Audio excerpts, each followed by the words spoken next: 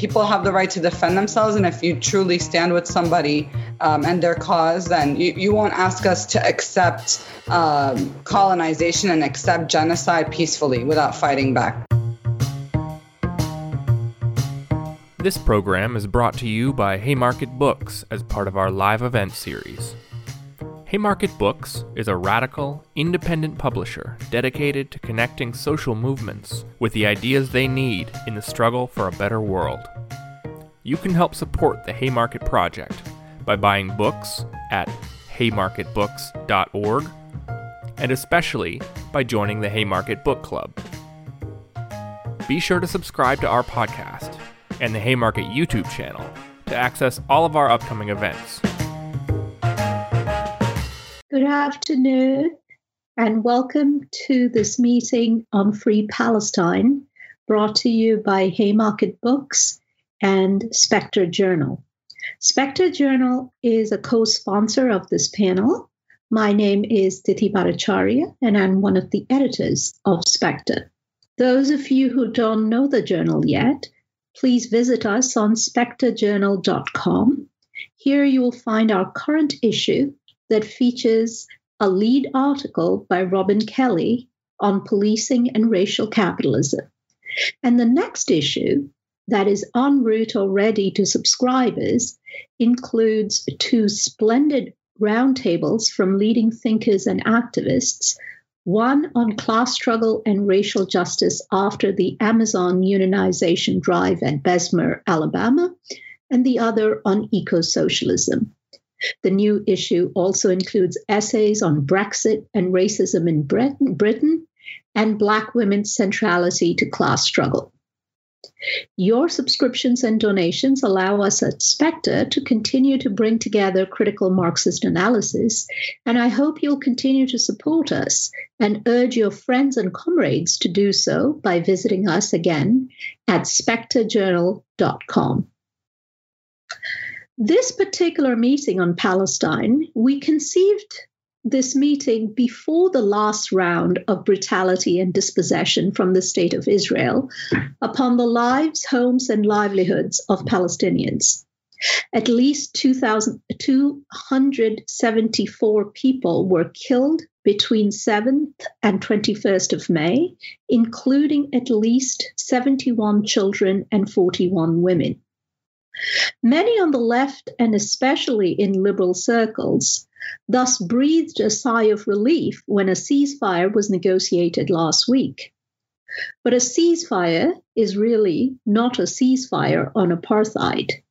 When bombs fall silent and the global cameras turn away from Gaza, from East Jerusalem neighborhoods, it is time for the IDF to break through doors, for armed settlers to terrorize with their open violence and cries of death to Arabs. Today's meeting, then, is to bring the focus back, not on the cessation of violence by the ceasefire, but on the ongoing nature of Israeli violence, on the ongoing Nakba. It is thus a great pleasure for me to engage today with three leading activists in the Palestine movement. Let me introduce all three in the order that they will be speaking. We will hear from them first their assessment of the current uprising against Israeli apartheid in historic Palestine, as well as around the globe. And then I'll pose to each of them a set of questions which speak to their own area of expertise in the movement. We will then have time for some questions and comments from all of you listening in. Let me begin by introducing Nerdine Kiswani. I first came to know about Nerdine when in 2015, as a 21-year-old student at Hunter College in New York, she was denied entry into Palestine by Israeli authorities. She was then told by an Israeli officer that she was being denied entry based on her, quote, hostile behavior towards Israel, unquote. Since then, she has been repeatedly harassed, intimidated by Zionist groups, but it will be no surprise to you to hear that it has only strengthened her resolve as a freedom fighter. Nerdine is the chair of Within Our Lifetime, United for Palestine, and I urge you to visit their page at wolpalestine.com. That's all one word, wolpalestine.com. Our next speaker is a dear friend, Sumaya Awad. Sumaya is a Palestinian writer based in New York City. She's currently the director of strategy at the Adalat Justice Project and the co-editor of the splendid book, Palestine, A Socialist Introduction. Finally, it is a great pleasure to welcome back old friend and comrade Kuri Peterson Smith, the Michael Ratner Middle East Fellow at the Institute of Policy Studies, where he researches the war on terror, U.S. violence in the Middle East, Israeli apartheid, and the Palestinian freedom struggle. He's a co-author of the 2015 Statement of Black Solidarity with Palestine and part of the really important and urgent project, Black for Palestine. So without further ado, Nerdine, take it away. Thank you so much for having me and for, covering this on Palestine. I think it's important that you mentioned that, this was happening even before, the latest round of attacks and also the uprising, because, especially now with so many people hearing about Palestine, it feels like a lot of people are kind of just jumping onto the bandwagon now without knowing like the history, the principles, the struggles of what the Palestine liberation movement has been facing, particularly here in the U.S. For so long. And, a lot of the conversation, we were worried that it was going to be limited to just when, bombs are dropping, when, this issue has been going on for over 73 years of ethnic cleansing, genocide, apartheid, colonialism. It's a indigenous struggle against settler colonization. So it doesn't start and end whenever, there are war crimes or, humanitarian, crimes against humanity or human rights groups, legal groups come out and call Israel for what it is, right? We've always known this.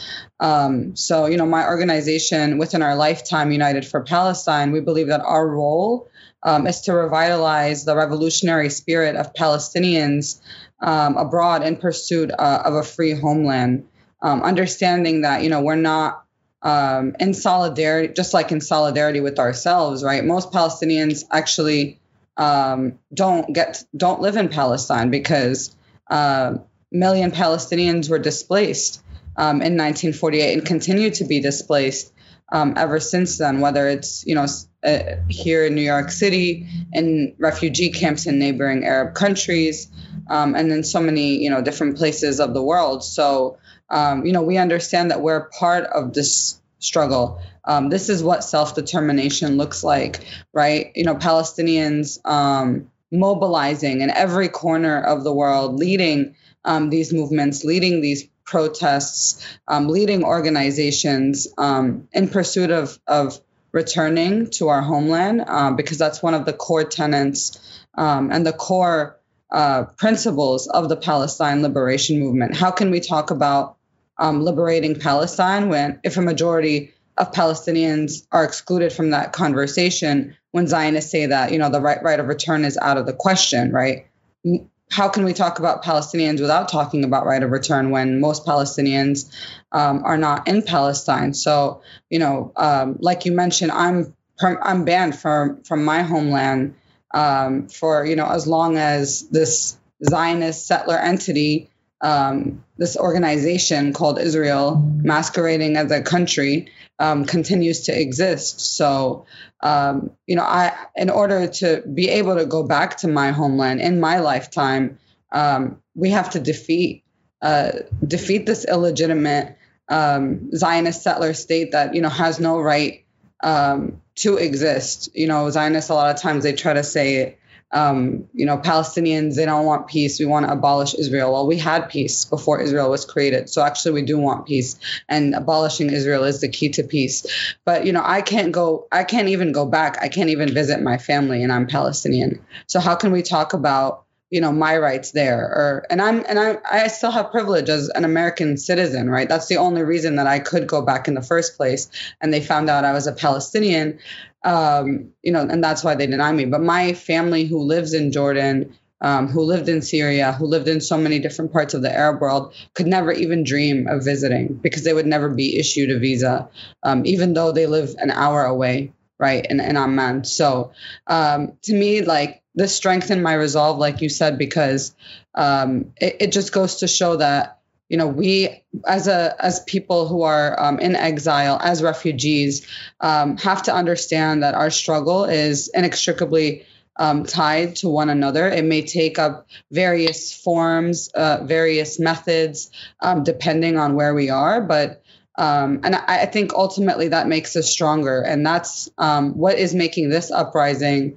the strongest in this current moment, is that Palestinians across all of Palestine, from Gaza to Jerusalem, Sheikh Jarrah, 48 in the camps, and all over the world, are united in this message, in continuing these protests, and are united in our resistance, in whatever form it takes, from wherever it comes from, whether that means fighting this blockade, this siege and ethnic cleansing and genocide happening in Gaza by any means necessary, or protesting here on the streets of New York City. We are united in our rage, we are united in our principles, and we are united in our understanding that we are an indigenous people decolonizing, actively decolonizing our land, no matter where we are. So, this moment is what so many Palestinian organizations have been building towards, have been educating on. It's not like something that just happened overnight, randomly. I think this is something that the world has seen before, right? We've seen bombardment of Gaza time and time again. 2008, I was in 8th grade, right? Operation Cast Lead. We witnessed, this generation has witnessed this bombardment happen time and time again against Palestinians. And, people, everything people tell us, from whether, you have to be nonviolent, you have, we try BDS, the Great Return March, people are marching towards the borders for Gaza, and, they get shot. BDS is criminalized. Anything we do, or they suggest that we do in order to, not get killed or get killed peacefully, Palestinians have tried, yet it continues happening, because the relationship that Israel has to Palestine as a settler colonial entity that is actively colonizing and ethnically cleansing our people and our land has never changed. So, I think people are seeing that more, and the political education that organizations have been doing, whether it's mobilizing on the streets or organizing and base building in Palestinian and adjacent and other oppressed nationality communities, and working with organizations that are in other movements like the Black Liberation Movement, the movement to liberate Puerto Rico, the Chicano movement, and so many other social movements happening in the U.S. and abroad, are really, bringing us to a point where people cannot say that they don't know what's going on in Palestine, or that there are no resources to understand what's going on in Palestine, if that's true. But I think ultimately the numbers that we're seeing on the streets all over New York City, all over the country, show that, even though mainstream media continues to silence us and malign us, even though there are literally millions and possibly even billions of dollars invested in crushing the movement for Palestinian liberation, the voice of the people will continue to scream, and it will not break, because we know that this is a righteous struggle. this is a just struggle, and history and the truth is on our side and will be on our side. So I'll just leave the rest of the time for Q&A. But thank you so much for creating this space again, and I look forward to hearing from the other speakers. Thank you so much, Nardine, pointing towards a very, very important idea that this is not a liquid problem. This is not just Netanyahu, but to the actual structural problem of Israel occupying a land that does not belong to it. So our next speaker, Sumaya. Thanks, Tithi. Thanks, Nardine, for laying that out.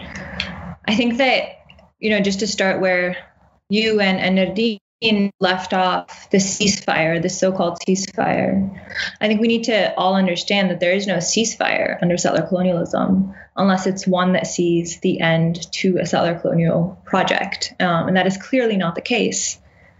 Not only did the day of the ceasefire on Friday, Palestinians in Jerusalem who were gathering and praying at Al-Aqsa Mosque were attacked with rubber bullets and grenades. This is just a few hours after the ceasefire.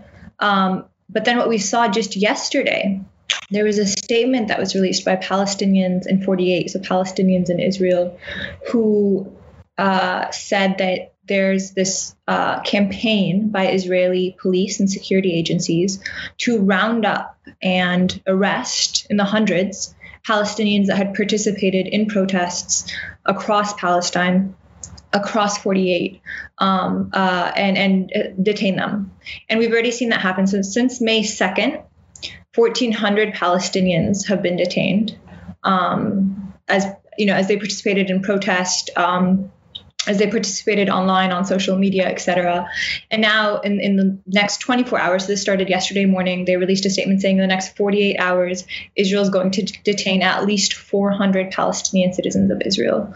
And this is ongoing. And a lot of the raids have already happened overnight. They come at night. Of course, they come at night, just like cops in this country come at night, and just kidnapped people from their homes. And this is ongoing. In the West Bank, Palestinians that participated in protest, Palestinians that commented online and openly on the ground about the corruption in the PLO and the Palestinian Authority are also being surveilled, are also being arrested, because we know that these so-called Palestinian leaders cooperate and coordinate with the Israeli government, with the Israeli security agencies. And then we've seen outside of Palestine, Palestinians and Palestine advocates being censored online, whether that's via social media, so Twitter, Instagram, Facebook, taking posts down, reporting them, all of this under the umbrella, the justification of these very arbitrary community standards that allow for all of the racist, vile, and violent posts against Palestinians, filled with racism, filled with Islamophobia, to go unchecked, just everywhere, literally inciting violence against them. But when Palestinians try to document what's happening to them, it's censored, it's taken down, it's shadow banned, etc. And it's also worth noting that the Jewish Israelis that we saw in the streets of 48, in the streets of Jerusalem, chanting death to Arabs, walking around with literally clubs and weapons, going hunting for Palestinians in the streets, they were not arrested. They faced absolutely no accountability. Meanwhile, Palestinians resisting their oppression are being arrested in mass. So this is the reality of what a ceasefire means to Palestinians under occupation. This is what a ceasefire means to Israel. And I think this is important because it means that right now it's just as urgent as last week when Gaza was being bombarded with bombs and it was being carpet bombed. Now, all of this, and then, just to go to what Nardine was saying, what's really incredible about what we've seen in the last 2 weeks is there has been this unity across Palestine, right? It was in Gaza, the West Bank, Jerusalem 48, this one unified call that manifested in a strike last Tuesday, where Palestinians, over 1.5 million, I think was the number, over 1.5 million Palestinians participated in this strike across Palestine. A lot of people have been saying the last time something like this happened was maybe in 1947, where it was unified across the land, from the river to the sea. And not only that, but it was also Palestinians in neighboring countries, in Jordan, in Lebanon, even in Syria and some of the occupied Golan Heights, but also like in Idlib, right, where it's not regime controlled. Syrians rose up and Palestinians there rose up in solidarity with the strike. And in Iraq on Friday, I believe, Iraqis tried to make their way to the border with Jordan in a show of solidarity, wanting to go to Jerusalem. I mean, this is unprecedented, for at least 7 decades, that there's this unity that transcended borders, that the Palestinian diaspora, 7 million plus Palestinians in the diaspora, are just as Palestinian as Palestinians in Palestine, and that they also want to return home, that this is their homeland, that this is their struggle, even if they don't live there, even if they were forced out, etc. So I think that was really incredible. And the fact that all of these actions and protests were not affiliated with any particular political party or faction or anything like that. It was actually Palestinians on the ground rising and very deliberately saying, we're not associated with any of these groups because they're all corrupt, specifically the PA and the PLO. So I think that's really important. And it was all grounded in the idea that this is self-determination. That is what we're fighting for, self-determination, the right to exist, and really cementing from the river to the sea, right? Which is essentially saying there is no middle solution. There's no 2 states. There is no, whatever these leaders want to talk about in these halls of power. What we're demanding is full liberation, full decolonization. And to say that confidently and openly, and then for those same words to be used in the media that's covering this. I mean, people have pointed out that, we haven't really seen words like ethnic cleansing, settler colonialism used to describe Palestine outside of a very fringe left.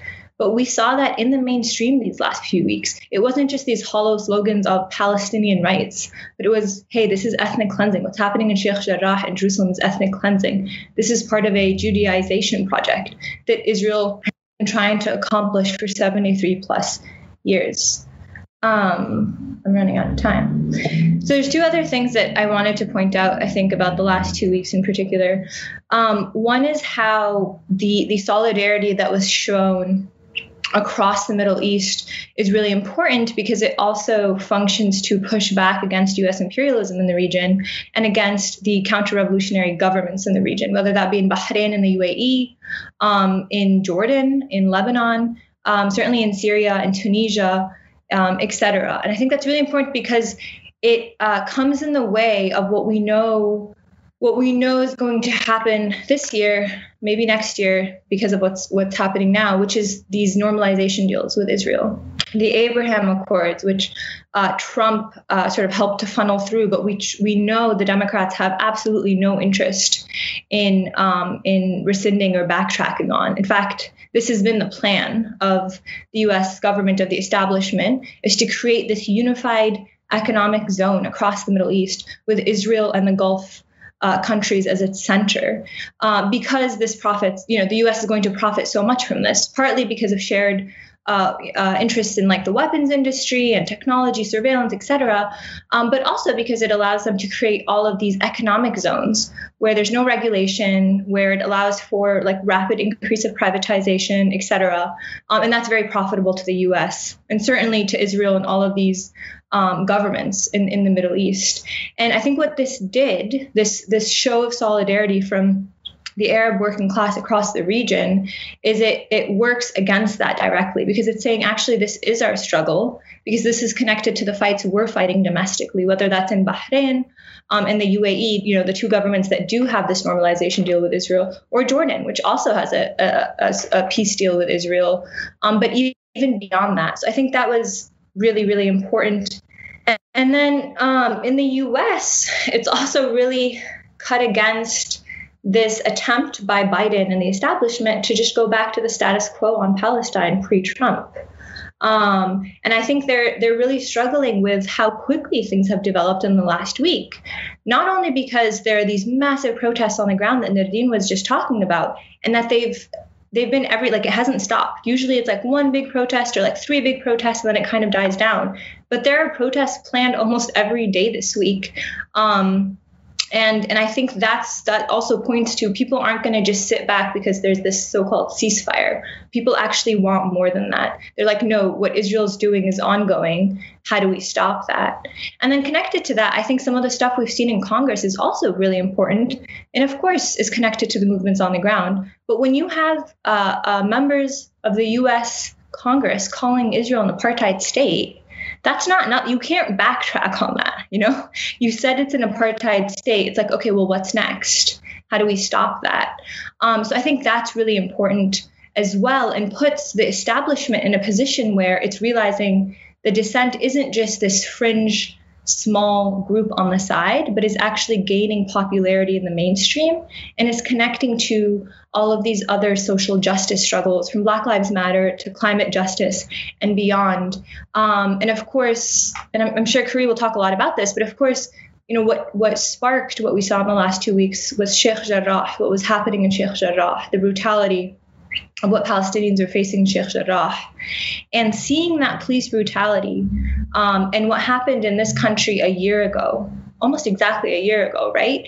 I think that has everything to do with the outrage and the connections people felt to what Palestinians were facing on the ground, and what helped really spark the response. And I think Cori Bush spoke to this in her speech when she really connected Ferguson to Palestine, when she talked about Bassem Masri, and what the memory and the strength and the courage and the persistence of Palestinians does, and how it motivates movements, and it pushes us to demand more than what we're told we should expect or is realistic.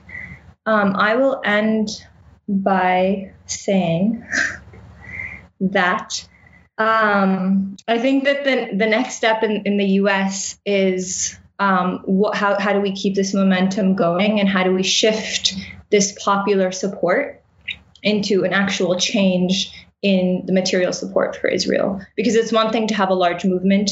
It's one thing to finally start defeating the arguments that Zionists put forward. And we know that this is working because of the backlash we've seen just in the last 3 days, where everyone is just smearing the entire Palestine movement with accusations of anti-Semitism in a way to derail and distract and redirect the conversation. So I think that shows that the narrative shift is real. We actually are winning the argument. And the question, and hopefully we'll get into this later on the panel, is how do we take that and make it into material change on the ground?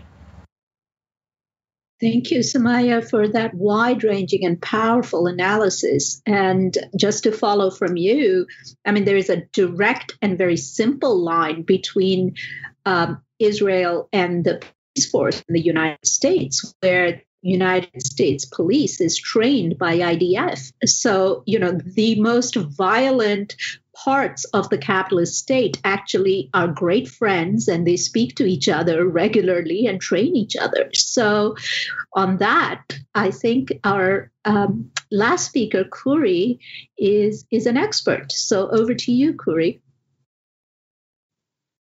Thank you. What an absolute honor to be part of this really fantastic event.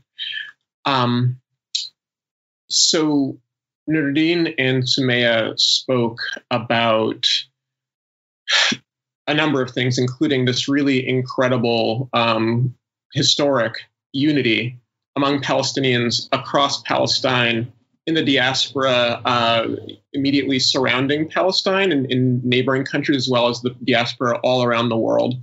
And that has been such an amazing counter to the unreal level of Israeli violence that we've experienced, that both of those things have existed at the same time.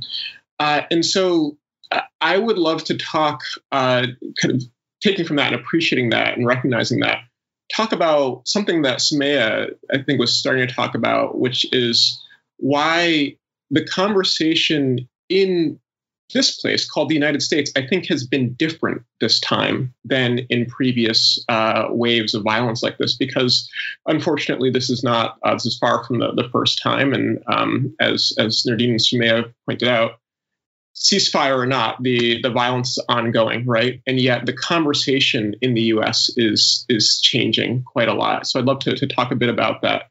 And the first thing that has to be said is something about just the years and years of work carried out and led by Palestinians in particular in this country, on its campuses, in communities, to relentlessly call attention to Israeli violence and to the U.S. support for it. All of the different ways that U.S. society is enmeshed, implicated in Israeli apartheid, the ways that our college campuses and many other institutions are invested in apartheid, et cetera. All of the funding that comes from the United States, the weapons that come from the United States, et cetera. Comrades have carried out this work for years, again, Palestinians primarily.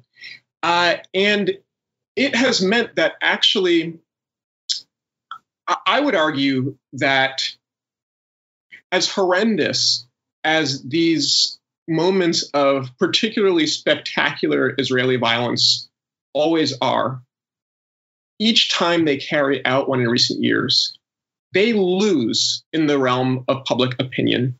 The fact is that for Israel to carry out what it does in Palestine not only involves and requires tremendous violence, it requires legitimacy, which is why Israel works so hard to cast itself as the so-called Middle East's only democracy, which is why the United States, which claims to be, of course, the world's greatest democracy, works so hard to cast Israel in this humanitarian way. Israel has the most humane army, et cetera, et cetera. They need that kind of ideological work, that legitimacy to carry out their violence. And the fact is that with each of these assaults, on Lebanon in 2006, on Gaza in 2008 and 2009, and again in 2014, and again today, each time they lose people, they lose that legitimacy.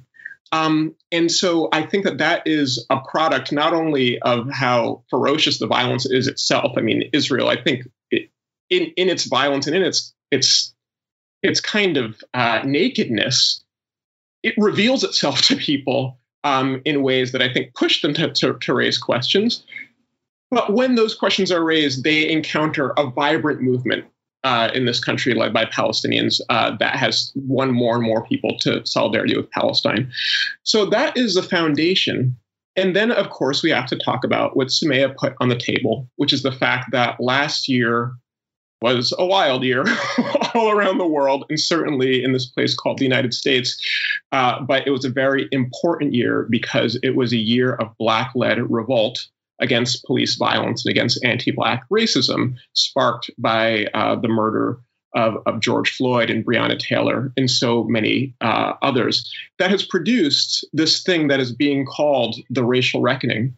And it is in that context that people in this country, many with fresh eyes, seeing this country in different ways, seeing the depths, because the conversation has not just been about the murderers of George Floyd and Breonna Taylor. They've been deeply conversations that deeply interrogate the history of this country. Remember, last year was a year in which states that had Confederate flags as part of their official insignia had to finally change that. It was a year when Confederate statues finally came down in many places.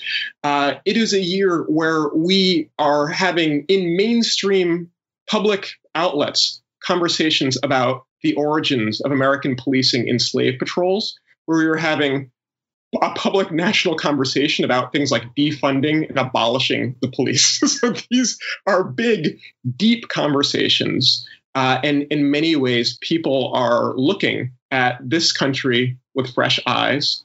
And then it is with those same eyes that we look over at what is happening in Palestine. And when you see the militarized police in Jerusalem forcing people out of their homes, that's not only horrendous in and of itself, but it looks familiar. It looks familiar. And that's not coincidental because, as Tiffy said, the U.S. police and the Israeli police train together. The Israeli police are armed by the U.S. police. U.S. police are armed by Israeli police. The U.S. police also use Israeli weapons. So this is not coincidental. When we see fascist gangs of Israelis chanting death to Arabs, setting up their own checkpoints like the Proud Boys did in this country. That looks familiar. When people see Netanyahu, he looks familiar and reminds people of Trump. And then again, when looking at this assault on Gaza, again, there are these things that we're seeing with fresh eyes. And if it makes sense to raise some deep, fundamental questions about the history of the United States and the central role of racism in this country, I think growing numbers of people are seeing perhaps it makes sense to raise some big fundamental questions about Israel and about the centrality of racism and dispossession of the indigenous population that is so central to the Israeli project. So that is one absolutely key thing. Another thing is that because of this convergence of things, of this really powerful movement for Black lives, that is on its own trajectory, by the way. That, I mean, keep in mind the phrase Black Lives Matter is coined in 2013, I believe. So this has been going on here in this country for quite a while, has reached a certain level of maturity, and has implications in our minds for looking at Palestine and coming into solidarity with Palestinians, which is why, by the way, we say when one group of us get free, we all get free. That's not just rhetorical. It really matters in the real world in helping people see the connections.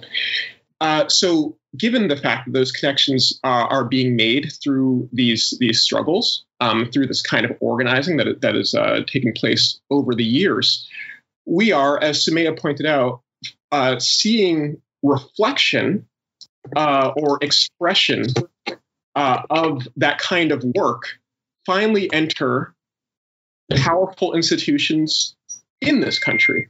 One of those institutions I'll name is the media, the U.S. media, which I think it is a different conversation, not quite the conversation we need to have, but a different conversation than I think in previous times. When I think about that conversation that we typically have, I think about a kind of script. There's like this Israeli-American script. And I think of it almost in terms of like the script of a play where you know the plot, all of the American mainstream journalists and editors know the plot. The American officials and Israeli officials know the plot. They know the characters. They know Hamas is the bad guy. They know that Israel is acting in self-defense. They all use these phrases, et cetera, et cetera. That's the script. And we now have growing numbers of people who are in position to disrupt the script. So in addition to the incredible organizing on the ground, I do want to shout out the importance in these past couple of weeks of these rallies across the country and just highlight Nurdin and Sumaya are incredible organizers, among many, doing amazing organizing all across this country. So that matters.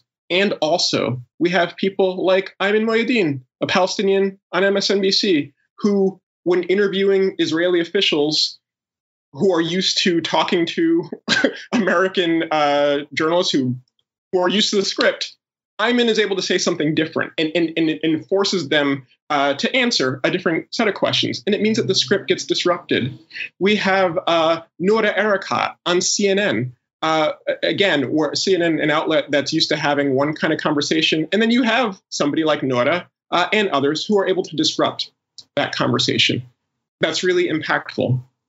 And the last piece, again, as Sumaya spoke to, there is currently, there are more people in the U.S. Congress than ever before in U.S. history who are sympathetic to Palestinians, who find themselves in solidarity with Palestinians, and who are willing to question U.S. support for Israel.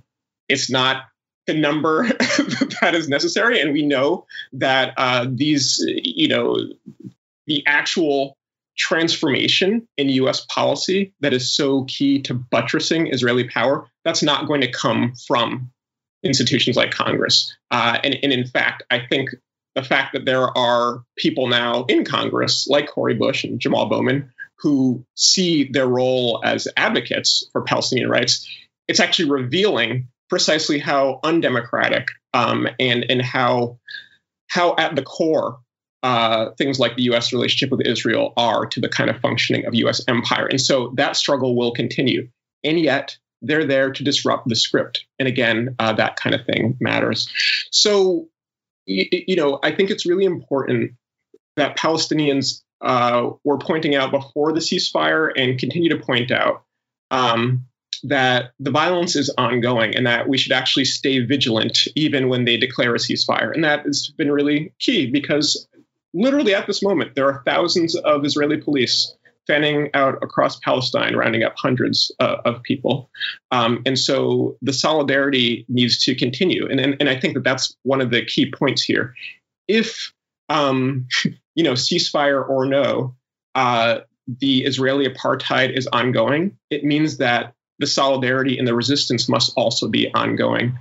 And I think what we have now is that we're entering a new phase of that kind of solidarity and that resistance. New phase in Palestine and a new phase here in this place called the United States. And a challenge for us and a real responsibility for us is to grapple with what is possible in this new phase. I think that 2021 needs to be, for example, a year where multiple police departments in this country are forced to break their ties with Israeli apartheid. We have the pieces in place. The whole world saw last year in ways that were undeniable, the ways that the US police operate, not only in a day-to-day way against Black people, but in terms of repressing protest. Undeniable last year. Now we have in these recent weeks for the whole world to see how the Israeli police operate, the people who train with the American police. It's clear that tie should be broken. And so a question is, what can we do to make good on that opportunity and that responsibility and the many other opportunities? I'll leave it there. Very grateful to be here. Thank you. Thank you, Khury. So wonderful to hear from you, as always. I'm going to circle back and ask our speakers some specific questions that speak to their amazing activism. To Nurdin, it reminded me when you said that you were in 8th grade in 2008 when Cast Lead was going on in Gaza.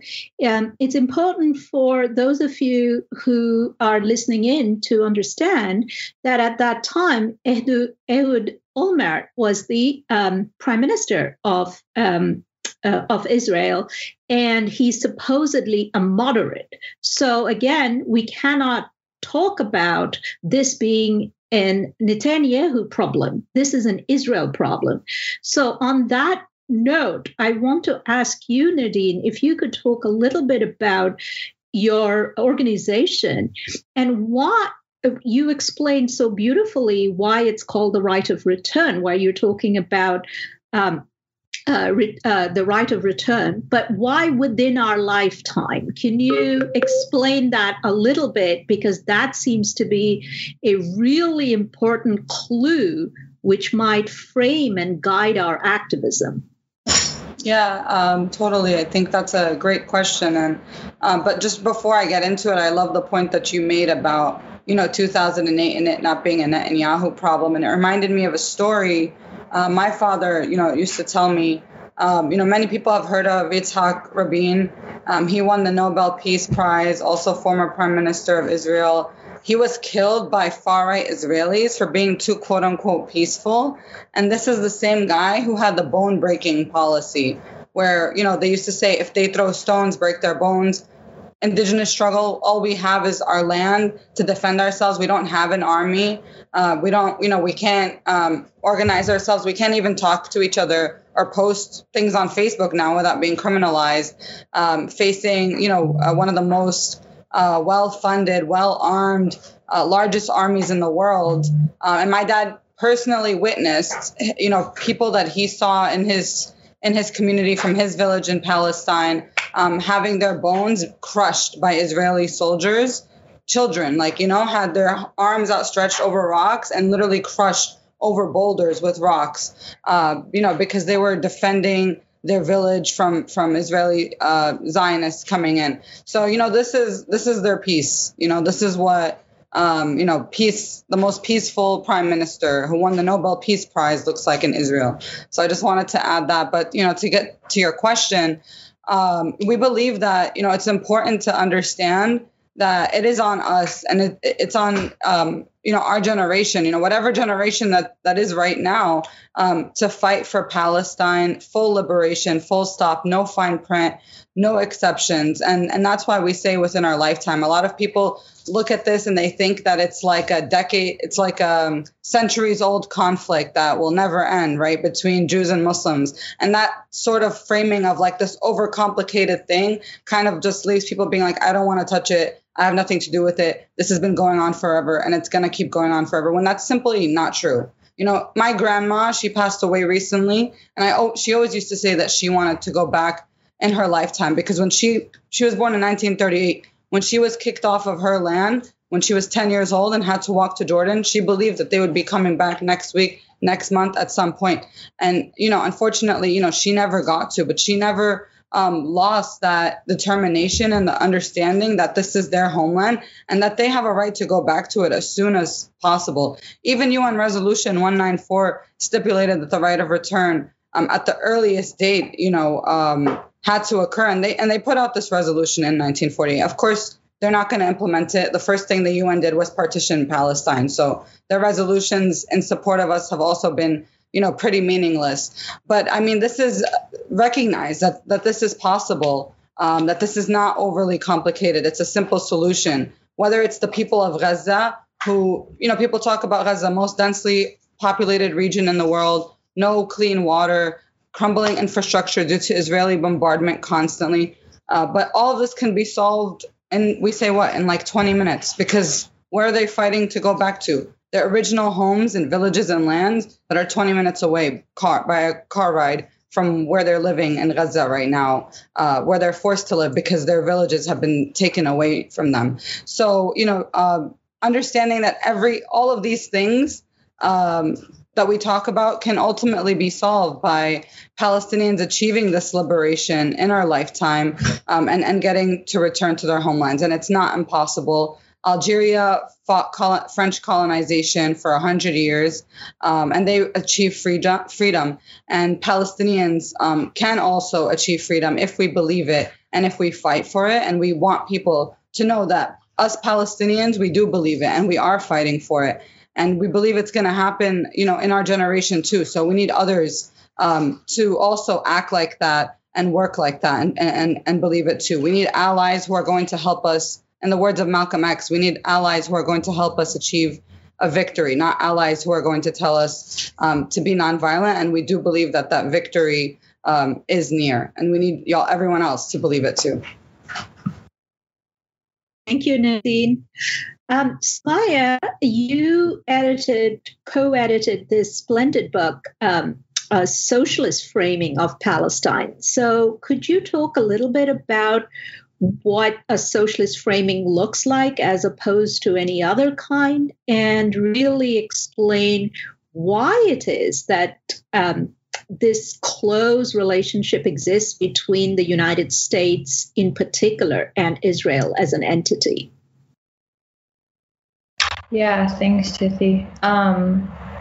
So, I mean, I think that people should read the book, but I think at the heart of some of the arguments we're making in the book is that we're not interested, as Palestinians, we're not interested in just replacing our oppressors, but also to think about what kind of free Palestine we want to build. And I think that's what makes the recent protests in the last 2 weeks, the statement, the manifesto that came out from the strike, so powerful. Because not only were they talking about unity from the river to the sea, but also about a formation on the ground that's leading this charge, and that's deciding what the principles, what the tenets of the call are going to be, and importantly, that it won't be divided by or orchestrated by groups with very particular economic interests and political interests. And I think that's sort of at the heart of what we mean when we say let's approach this from an anti-capitalist perspective. And I think socialism offers an alternative. And in the U.S. specifically, especially as we're seeing this left that's growing, and that this openly socialist left within that, it means there are all these opportunities to make connections between what is happening in Palestine, what is happening in the Middle East with U.S. imperialism, but also other forms of imperialism, and the struggles we're waging here in the U.S. Struggles against austerity, struggles for affordable housing, for healthcare, for education, for immigrant rights, for, less stringent. That's too nice of a way of saying it. For reestablishing an entire immigration approach in the United States.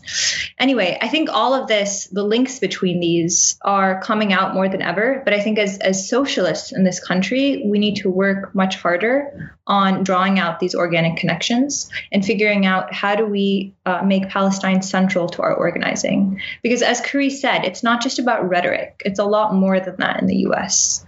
Right?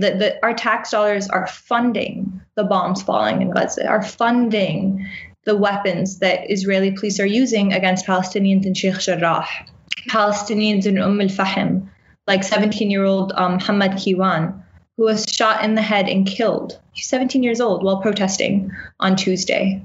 That these are actually funded by our tax dollars. And it's that direct link. It seems like it's so abstract, but really it's not, especially when here we're also fighting for the most basic types of basic human rights like healthcare, right? And I think COVID has really brought that out. So I think drawing these connections more concretely is really important for us as socialists, and understanding that what the relationship between U.S. and Israel is part of a larger plan that the United States has in the Middle East and has had and is continuing, will continue to have, despite questions about, China being the new quote unquote enemy to the U.S.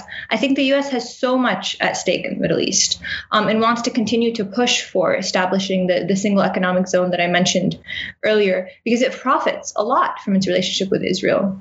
Not simply because what Israel is doing is similar to what the U.S. did here on land here and in erasing indigenous communities here, but also because of the arms industry, the U.S. military industrial complex. And, Israel is the world's largest arms exporter per capita. That has a huge impact on the U.S., but also on a number of other governments around the world, like India, like Colombia, like Honduras, etc. And also because the political immunity that the U.S. provides Israel, because it's not just financial ties, right? But it's also the political immunity that the U.S. Gives Israel is really, really key to the U.S. continuing to have the particular relationships with counter-revolutionary governments across the Middle East, whether that's Sisi or Bashar al-Assad or the different governments in the Gulf. And that for the U.S. is key because we've seen uprisings in the Middle East and some are ongoing. And these, if they were to continue if across the region these uprisings continue, we know that they will. It's sort of a matter of time before there's another big revolt in different regions. That this has a huge impact on U.S. interests in the Middle East, U.S. economic interests in the Middle East, as well as China's interests in the region and Russia's. And, I don't have to get into geopolitics, but I think that all of that has to do with why the U.S. is continuing to prop up Israel. It's both about economic interests and about these political and business interests in the region. And it's the U.S. government, yes, but it's also big U.S. businesses, like large corporations that are tied to the governments, that lobby different groups in the government, et cetera. And that's all connected to what we're fighting for here in the U.S. as socialists and as the left when we're fighting for working class people. We're constantly up against, the government and big corporations. And these are the same entities that are benefiting off of what is happening in Palestine. And I think for that reason, focusing on how do we cut U.S. financial backing for Israel is key. And I don't just mean the $735 million weapons deal that is going to be debated in the Senate this week. But I mean more than that, the $3.8 billion that's going to Israel every year, because that's how we get to cutting off political justification or political ties between Israel and the United States. And the fact is, the U.S. continues to be the largest, most powerful imperial country in the world today. And so what happens here will have reverberations on movements elsewhere in the world and on governments elsewhere in the world. And so I think we have a very particular role in the U.S. And also, I don't think we're going to have the opportunity that we have right now for very long. Karine really laid out how the shifts in the last few weeks are really important and have to do with the context of the last year. But I think we're at this juncture, where we have these opportunities to push a lot further than what we're used to getting, because people are listening. People in the mainstream are listening, and there's a lot of attention on this. And so how are we going to seize this opportunity to see how far we can push before we lose it? And, I hope we're able to really use all this potential, because it's there and it's important and it's urgent, because Palestinians are dying and because people in this country are dying every day from things that are avoidable. I mean, it sounds so simple, but it's true. Everything that we're seeing unfold in the US, in Palestine, in India, and now in Argentina with COVID, like all of these are avoidable deaths and they're all connected. And yes, we're making these organic connections more apparent, but we also have to act and actually change the policy, the material connections in place that allow this type of death and destruction to go on. Thank you. Thank you so much, Soumaya. What an incredible analysis. You bring up COVID. I mean, there is such a Malthusian genocidal logic to Israel's counting of numbers that it can project itself as the highest rate of vaccination in the world when it has ensured that Palestinians do not have any access to COVID-19 vaccines. So it just shows you even how Israel counts and the ingredients that go into the making of its so-called democracy.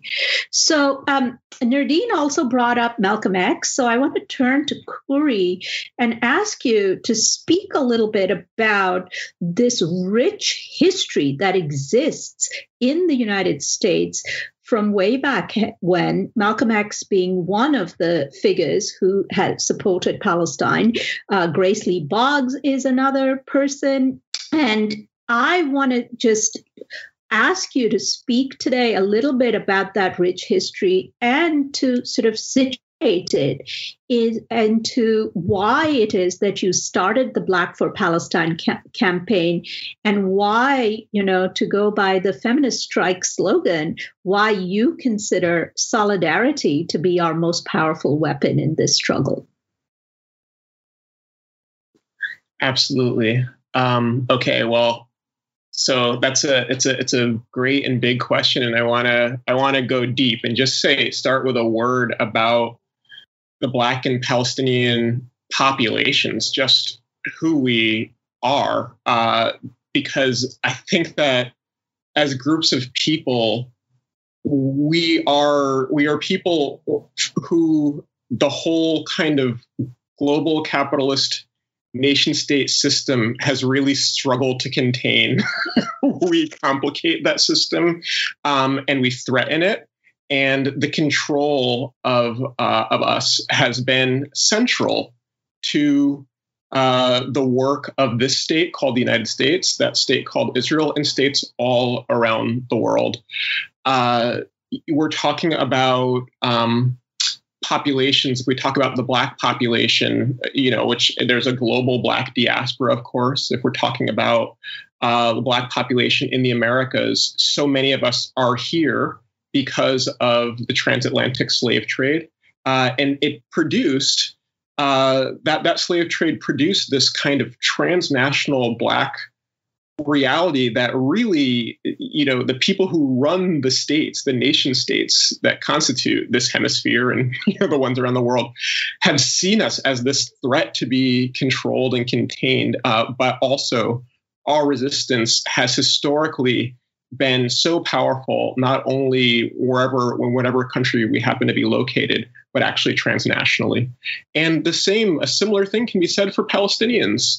Again, a group of people whose history was tremendously impacted through the colonization project of Israel, producing a population that has largely been displaced and that is diasporic, and which states, of course, Israel, but states in the Middle East, in North America and around the world have seen as a community that threatens and complicates their rule.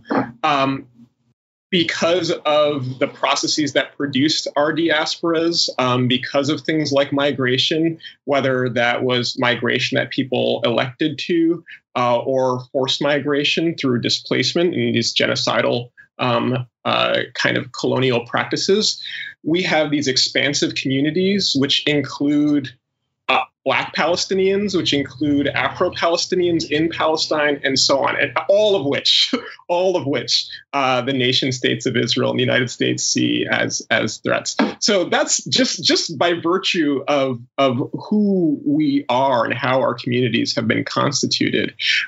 There is and there has been historically among Black folks and among Palestinian folks this radical revolutionary potential. When we move, it so shakes, the whole kind of capitalist nation state political order of things. And that's really powerful.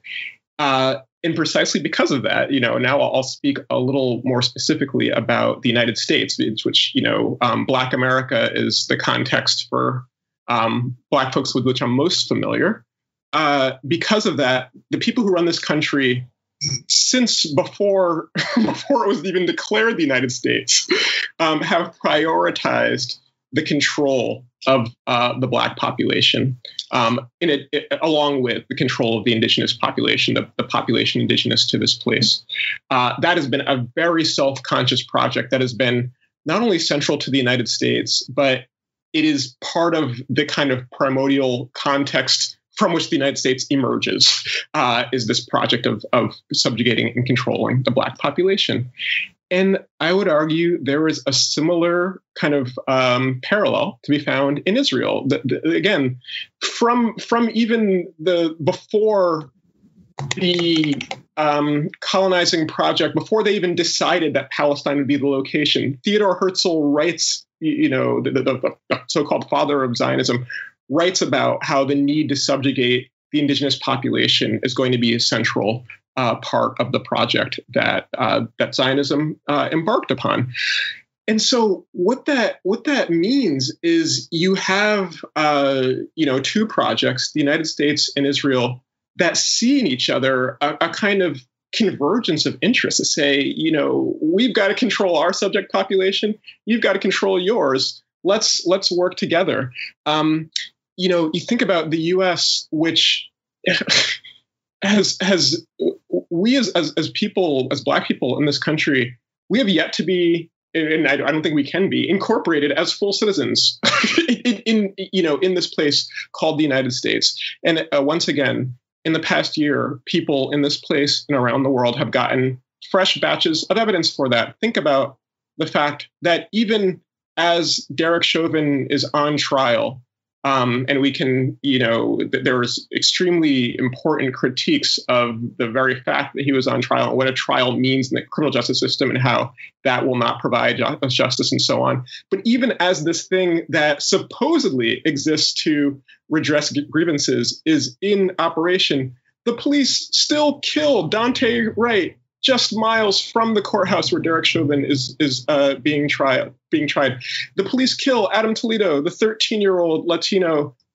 child in Chicago. The police killed Ma'Khia Bryant in Columbus, Ohio, as the verdict for Derek Chauvin is being delivered. So it shows, that what I would argue is an inability of the United States to incorporate Black folks as full citizens. And Israel, is quite direct about the utter disinterest, not only disinterest in having Palestinians as participants, as even residents in Palestine, but rather the utter contempt for the very existence of Palestinian people in the world, and particularly in Palestine. So what that means is that these two states share ideology, they share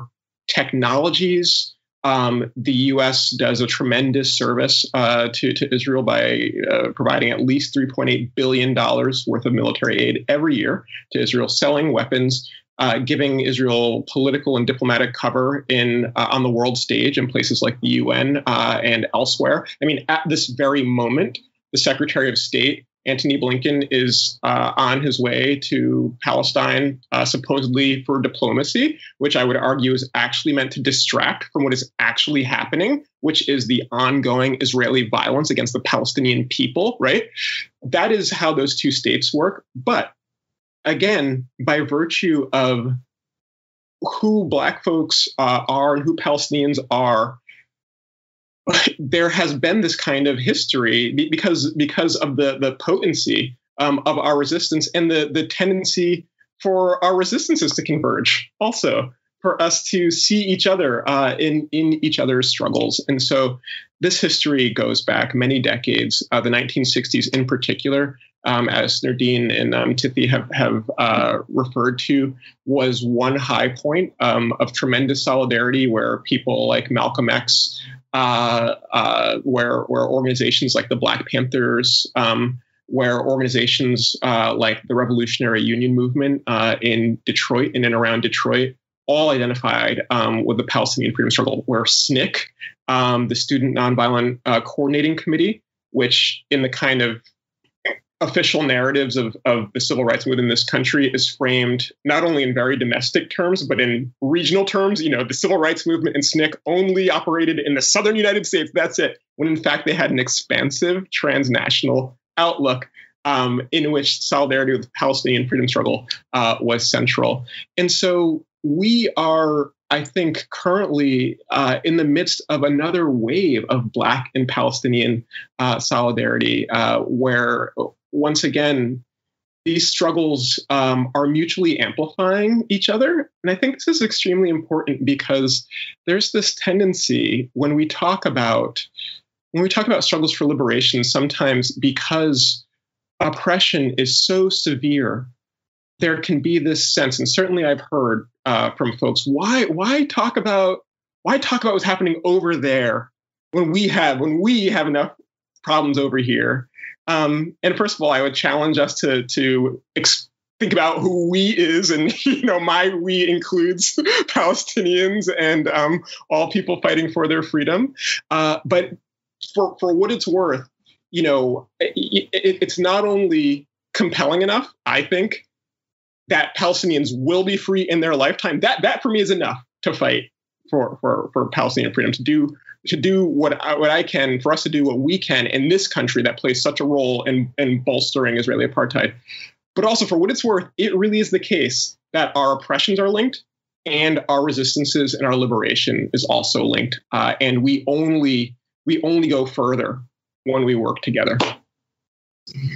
Thank you, Khury. And that's a perfect way, because Khury raises a difficult question within the movement, and Khury raises the question of strategy. What do we answer when they say, well, this is really not my problem?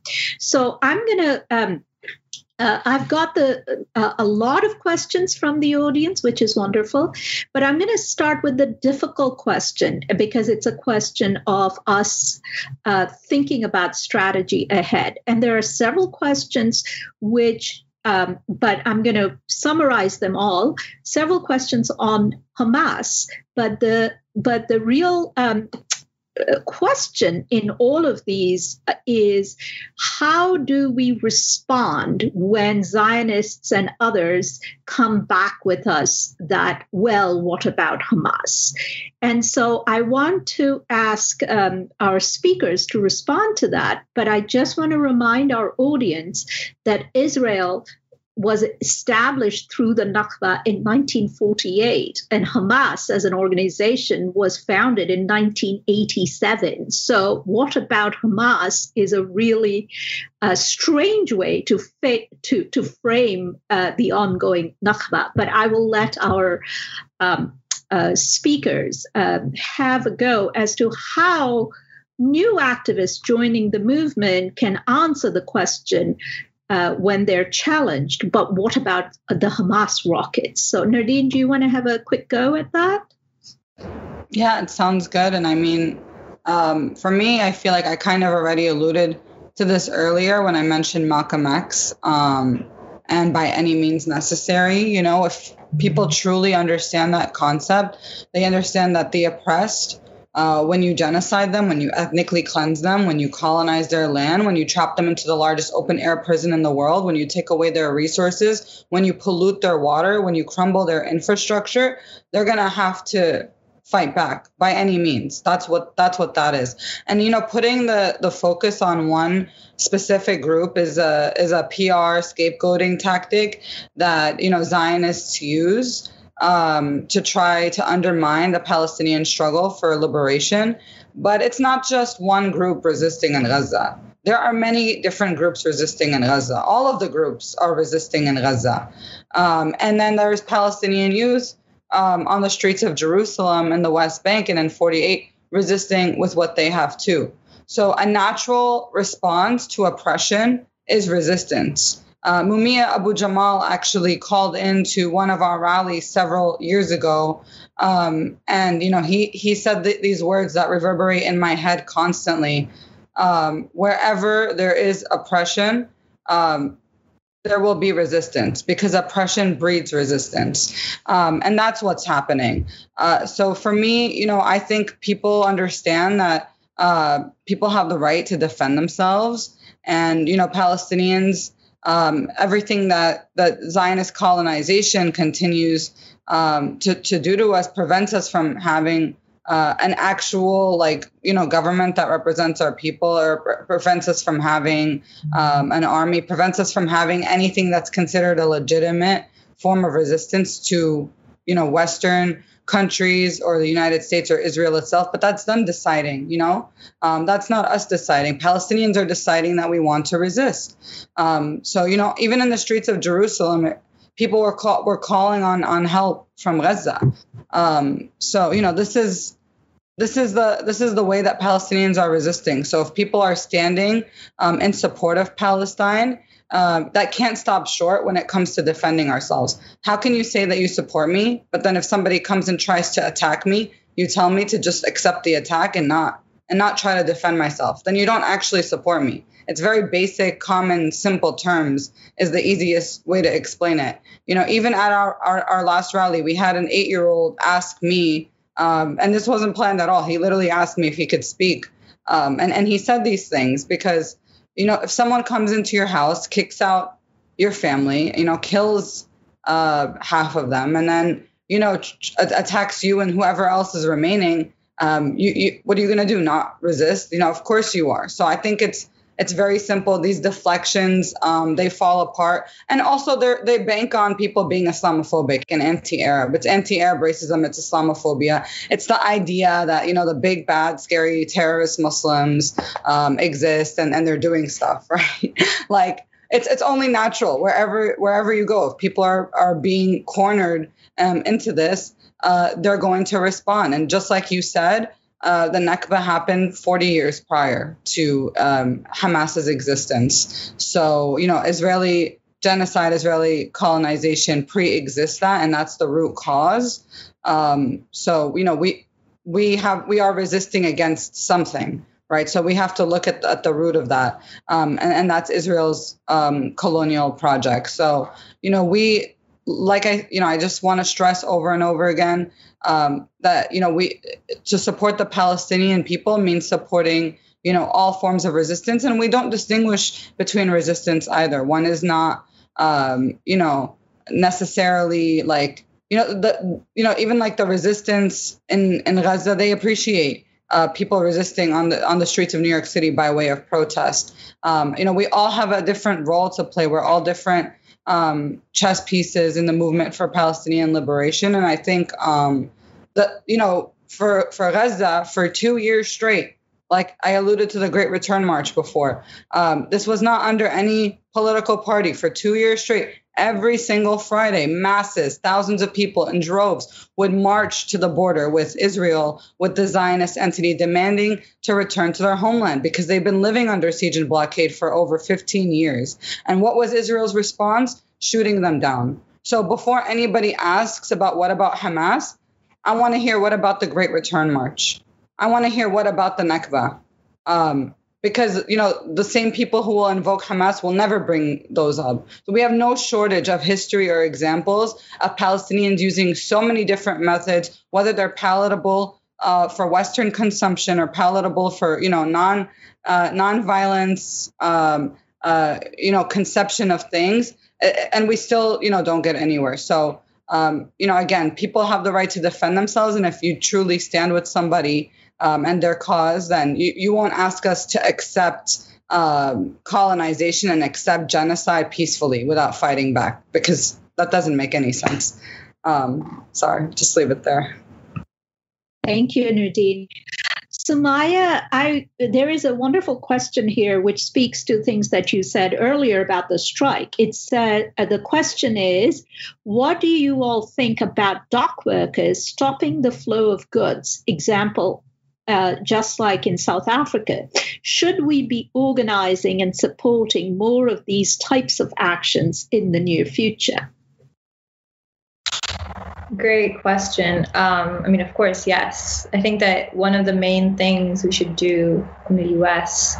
is organize workers via unions to put pressure on Israel. So I think what the dock workers have been doing now, there have been actions, I think, South Africa and Italy in the Bay Area.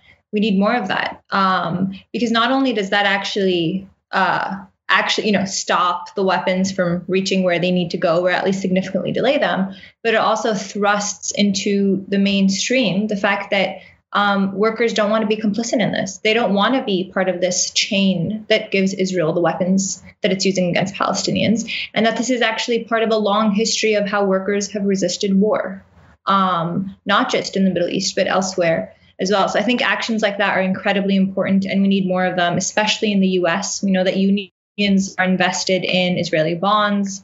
And so, organize your union to release statements, to do actions, and to engage in BDS, and to figure out how do we divest from Israel on every level. And of course, I think there's so much I could say, but I would say reach out to me if you're thinking of organizing something like this, because there's others that are working on this as well. And it would be great to help build something across the country and internationally as well, but particularly in the U.S. And the other thing I just wanted to say about the previous question is I think everything about Palestine, any action that happens, needs to be understood in the context of settler colonialism. Like, that should be our first step. The lay of the land is settler colonialism. Then we could be like, let's talk about this or that formation, but the context of it all has to be settler colonialism. Thanks, Sumaya. And for Khury, finally, as we are nearly getting towards the end, because you've talked so beautifully about solidarity, here's a question about that. How can people of the Jewish diaspora stand in solidarity with Palestine and the anti-Zionist movement? That's a great question. And, in my earlier remarks, I named a number of things that have bloomed and shifted, that have led to a different conversation in the U.S. In terms of this latest chapter of Israeli violence and resistance. And one other element of things that has kind of bloomed is that there is this, I think, probably more Jewish people in this country who are in solidarity with Palestinians and critical of Israel than ever in the history of Israel, which is really quite remarkable. I think that I think it's so important. There's so many. There's a number of organizations for Jewish folks to get involved in. I'll just shout out Jewish Voice for Peace in particular, to build solidarity with Palestinians in the struggle for free Palestine. And I just think it's so important. I mean, of course, as everybody knows, whenever the moment we declare our solidarity with Palestine, or just, literally Palestinians by virtue of who you are confronted all the time as being anti-Semitic, that there's something sort of essentially anti-Semitic about the existence of the Palestinian population and about defending its right to exist and to resist. And that is so wrapped up in the fact that Israel, central to its kind of ideological justification that I talked about earlier, its whole kind of the legitimacy that it uses or what it presents to kind of offer legitimacy to its violence, is the idea that it acts on behalf of the world Jewish population. That it takes the symbols of Judaism and literally weaponizes them. I mean, like in the sense of literally taking the Star of David and having that on the side of an F-16 fighter jet, these weapons, taking the menorah and other symbols of Judaism and fusing them with the notion of the Israeli state. And so I think when Jewish folks, raise a critique and say, this isn't speaking for me, that's extremely important. And I do want to say too that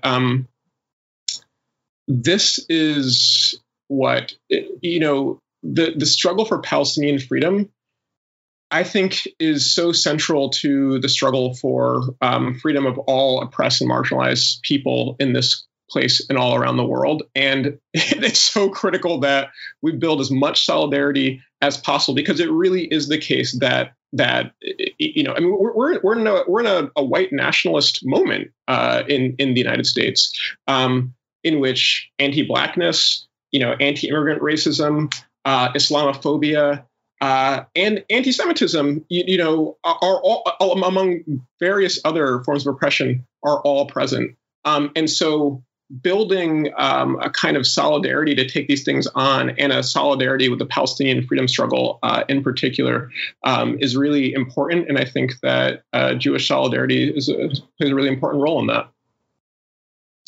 Thank you so much, Kari. We have about 5 minutes left, so I'm going to give each of you about a minute or so to conclude.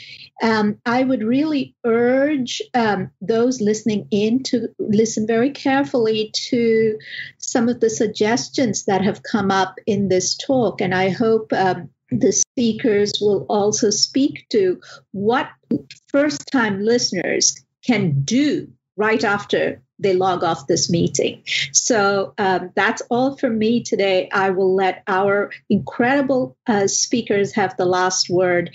And I wish we were doing this in person so you could hear the standing ovations that you all deserve from this amazing meeting. So over to you.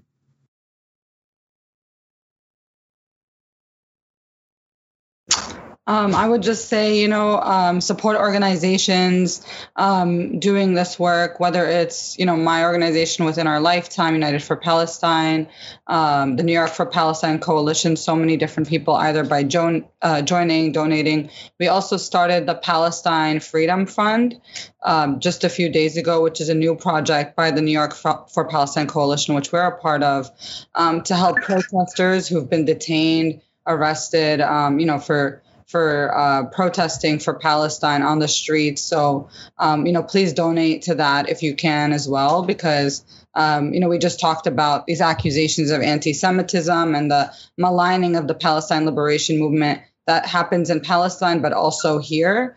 And, they want to kill our movement on the ground, and we can't let them. So keep supporting either by joining, donating, whatever organizations, building the movement on the ground, wherever they are, and support the freedom of those who are fighting, so that they don't they don't scare us out of fighting for Palestine. And we won't be scared anyway, but just I wanted to plug that.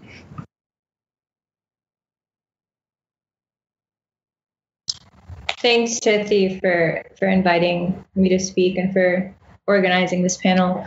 I think, there's so many ways to plug in. If you're listening, this is your first time, or you're thinking about what the next move is, I have a long list of things for you to do.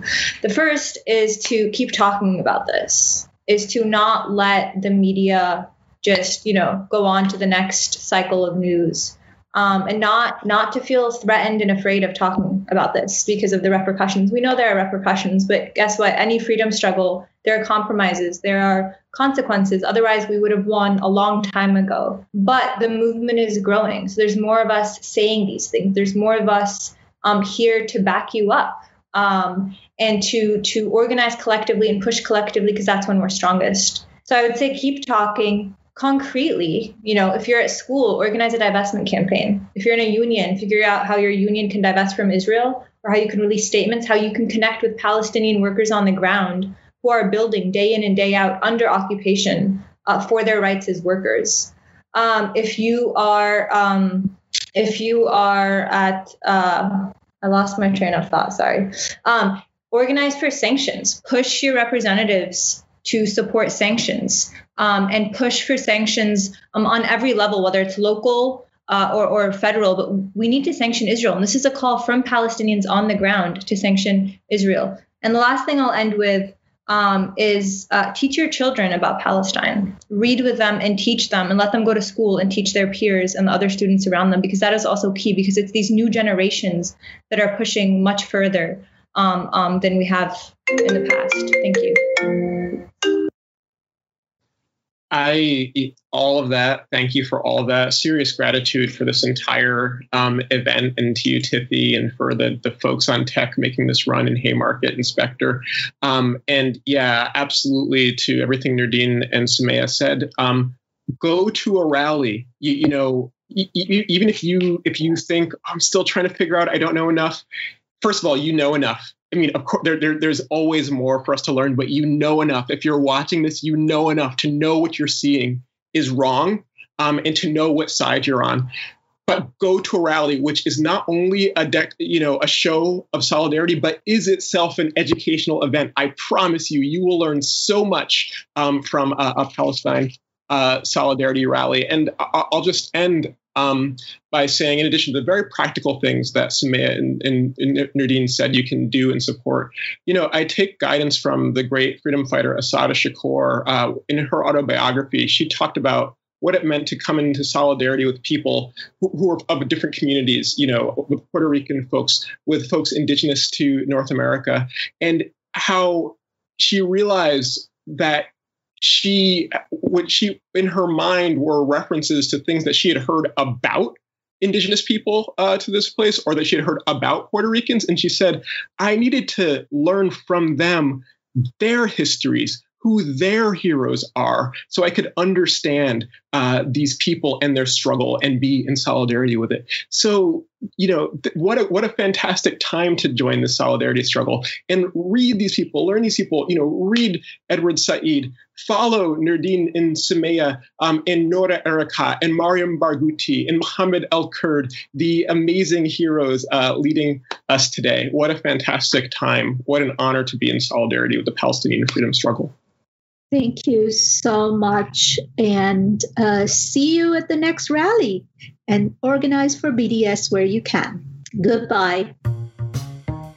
Thanks for listening. If you liked this episode, subscribe to our podcast and to the Haymarket Books YouTube channel, where events like this one are hosted live. And don't forget to check out haymarketbooks.org.